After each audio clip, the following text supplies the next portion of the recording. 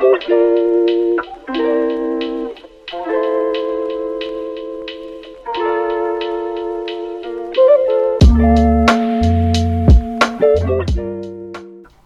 the War's capitulation hides truth about Ukraine and stops workers organising. It is time we in Britain got off our knees and organised a mass movement of real opposition to the imperialist war drive.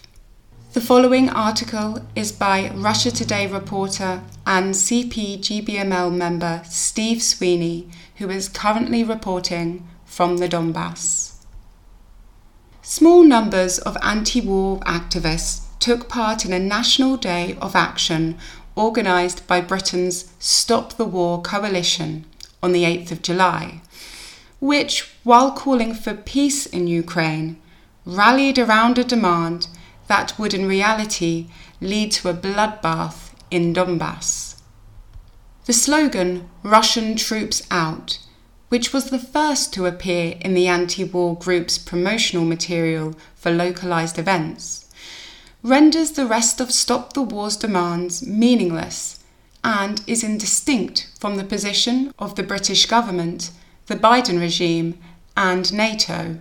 It is also resolutely opposed by the people of Donbass, who have suffered daily shelling by Ukrainian forces for the past 9 years. Many of them have explained to me that if Russian forces were to leave the region, it would lead to an unthinkable massacre. Reality on the Donbass front lines. I started writing this article on my way back from a shelling in which 2 people, a man and a woman, had been killed in a Ukrainian attack on a shopping area in Donetsk city. The attack took place at a time when many would have been picking up last-minute groceries on their way home from work. Just a few hours later, news filtered through of the partial destruction of a hospital in nearby Makivka. One of 9 medical facilities hit that day, leaving a lot of casualties, according to staff there. I visited the scene soon after the Ukrainian strike, speaking to traumatised health workers and local residents who have now been living with the impact of daily shelling for nearly a decade. While they want peace, the fear of Russian troops leaving them unprotected is very real. Attacks such as these, designed for maximum impact, are not uncommon. They take place every day with Western-supplied weapons and grade rockets terrorising the people of Donbass. Schools, marketplaces, hospitals, homes, bus stops and workplaces are frequently struck, while petal mines litter the streets. But most of the strikes on civilian areas are deliberately ignored by the Western media, which focus almost solely on Russian strikes. Yet while the people of Donbass have been subjugated to shellings and killings since April 2014 after the US-backed Maidan coup, Stop the War have claimed in an open letter to Prime Minister Rishi Sunak that the immediate cause of this disastrous war in Ukraine is Russia's invasion, which is patently untrue. Real meaning of the demand for Russian troops out.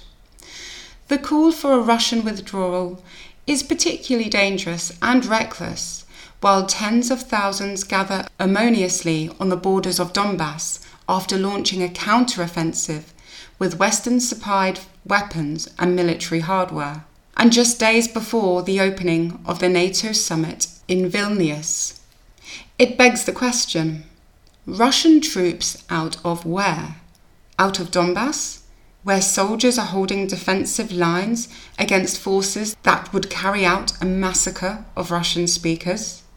This is where Moscow's forces are concentrated, so presumably this is what Stop the War and its supporters are asking for. So who else should leave? The communists, who have also taken up arms to defend the region? The local Donetsk People's Militia, whose members are on the front lines defending their homes and families?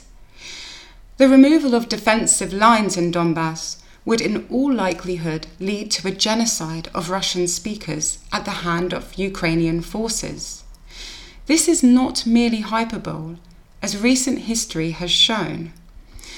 At least 14,000 people were killed in Donbass before February 2022, the majority of them civilians and Russian speakers, but also including members of the Ukrainian armed forces.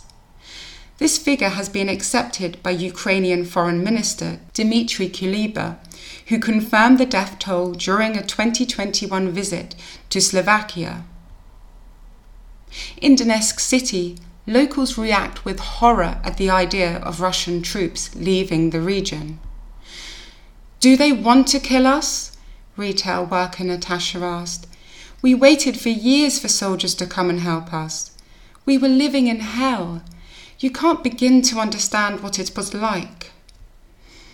Her partner and brother have both volunteered to defend the city. She is proud of them, but fears that their lives will be cut short as the battle intensifies against the Ukrainian counteroffensive. "We used to live peacefully beside one another. Look, we still have Ukrainian shop signs, Ukrainian writing.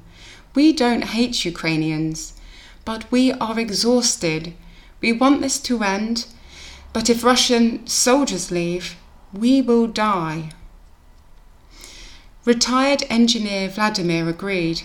He served in the military in his youth, attending university and working across both Russia and Ukraine, then part of the Soviet Union. "Russian soldiers should have come earlier. We were being killed by Ukrainian Nazis. You know them? Azov, right sector, the Banderites? Every day they are shooting artillery fire at us. Why? There are no soldiers here, just old people, women, children. Yes, we want peace. This is our hope. But there are thousands of Ukrainian soldiers wanting to come here, and they say they will kill us, that we are not human. These people are given weapons by the West. We don't understand why." Tailing the Labour Party and British imperialism.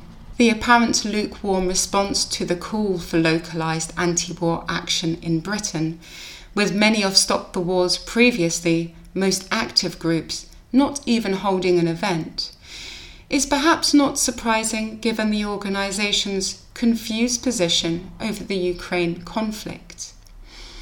In part, it flows from the mistaken view that Russia is an imperialist country and that the conflict is being waged between two equally bad sides, a variation on the neither Washington or Moscow line, which in reality always means Washington. But the demand for Russian troops to leave Donbass is most likely a concession, and it's a major one at that, to the labour-affiliated trade unions. Stop the War is reliant on for financial and other support. The trade unions themselves have adopted a disastrous position on Ukraine, immediately falling in line with the British ruling class, while the GMB has gone as far as to call for increased spending on arms manufacturing and for more weapons to be sent to Kiev. The Labour Party, which has always been a party of imperialism, has shut down any debate on the conflict, prescribing the Stop the War coalition while threatening MPs and others to prevent them criticising NATO. Not one single Labour MP has challenged the party leadership on this, with all those who signed a Stop the War statement following the launch of Russia's military operation last February, falling meekly into line and withdrawing their support. But the Communist Party of Britain, CPB, which religiously tails the labour and trade union bureaucracy, has done the same, going to great lengths to explain how it opposes Putin's invasion, even plastering this line over promotional material during last year's disastrous electoral campaign. The CPB even went so far as to call for United Nations peacekeepers to be stationed in Ukraine to protect communities from attack, while enthusiastically supporting the demand for Russian troops out. Two lines in the communist movement, two responses to the war.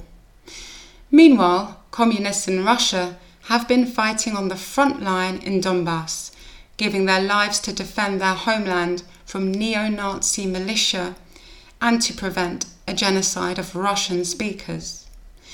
In February last year, just ahead of the launch of Russia's military operation, the Communist Party of the Russian Federation, CPRF, called for an international anti-fascist front against the NATO-led Nazification of Ukraine. The party's appeal went largely ignored. Italian trade unionist Enrico Fiorini expressed surprise at the position of Britain's so-called progressive movement while on a solidarity visit to Lugansk. By contrast, Italy has seen mass protests and strikes organised around the slogan "Lower your guns, raise our wages," and demanding withdrawal from NATO. "We are against war," Fiorini said, explaining how workers had stopped planes from leaving Pisa airport after packages of humanitarian aid turned out, in fact, to be loaded with weapons and munitions bound for Ukraine. The government lied because workers would never accept sending arms to kill people with. "We are against this, and we are against NATO's war," he added. The country has become the world's sixth largest arms manufacturer, and military spending has increased from 1.4% of GDP to 2% of GDP, in line with NATO's demands. At the same time, Italy has been plunged into a deep economic crisis, with spiralling inflation, wage stagnation, and rising unemployment seeing the country slide into recession. "We need more actions internationally," he continued.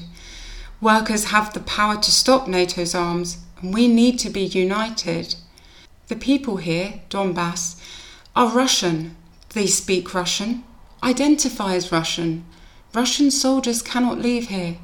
It would be a massacre. We remember 2014. While Britain's anti-war movement, backed by the Communist Party of Britain and the trade union bureaucracy, falls in behind their own ruling class, the people of Donbass continue to suffer daily shelling and attacks from Ukrainian forces. Historical examples of meaningful non-cooperation. It is a far cry from the events of the 10th of May 1920, when future Communist Party of Great Britain Great leader Harry Pollitt inspired the stevedores and dockers at East London as they refused to load munitions onto the Jolly George ship bound for Poland to wage war against revolutionary Russia. The strike on the SS Jolly George has given a new inspiration to the whole working class movement, Pollitt said. On May 15th, the munitions are unloaded back onto the dockside, and on the side of one case is a very familiar, sticky back, "Hands off Russia." It is very small, but that day it was big enough to read all over the world. The lead shown by the workers, not all of whom were ardent Bolsheviks, were enough to seal the defeat of the British ruling class's plans to invade Russia. Militant action stopped the government in its tracks. This pressure led the Trade Unions Congress's Parliamentary Committee to threaten a national strike, with workers ready to hold themselves to down tools if the government pressed ahead with its plans for war. It worked. Prime Minister David Lloyd George's National Coalition government was forced to give reassurances that it did not intend to attack Soviet Russia after all. This spirit has been seen in subsequent actions over the years, including that of the Rolls-Royce workers in Scotland, whose refusal to allow engine parts for fighter jets used in the US-backed coup against the democratically elected Allende government in Chile was captured in the film Ne Pasarán. Italian workers and others, including those in Greece, have shown that militant action targeting the centres of war, the factories producing arms and the transport networks shipping deadly payloads, can halt the wars waged by imperialism. In Britain too, mass action by the working class can bring an end to the Ukraine conflict. But workers are being deceived by the leadership of the trade unions and the imperialist Labour Party, and let down by the capitulation of what passes for an anti-war movement. It is time to get off our knees.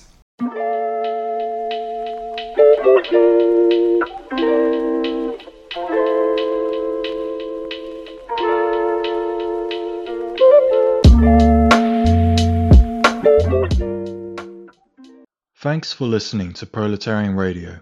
We aim to bring you the best Marxist analysis on current affairs, revolutionary history, and theory. Do like, comment, subscribe, and share our content to help us reach the widest possible audience. We are a small organization with limited resources, and we need workers' support if we are to grow and fulfill our mission. If you are able to make a one-off or regular donation, no matter how small, please visit our website at thecommunists.org and register as a supporter.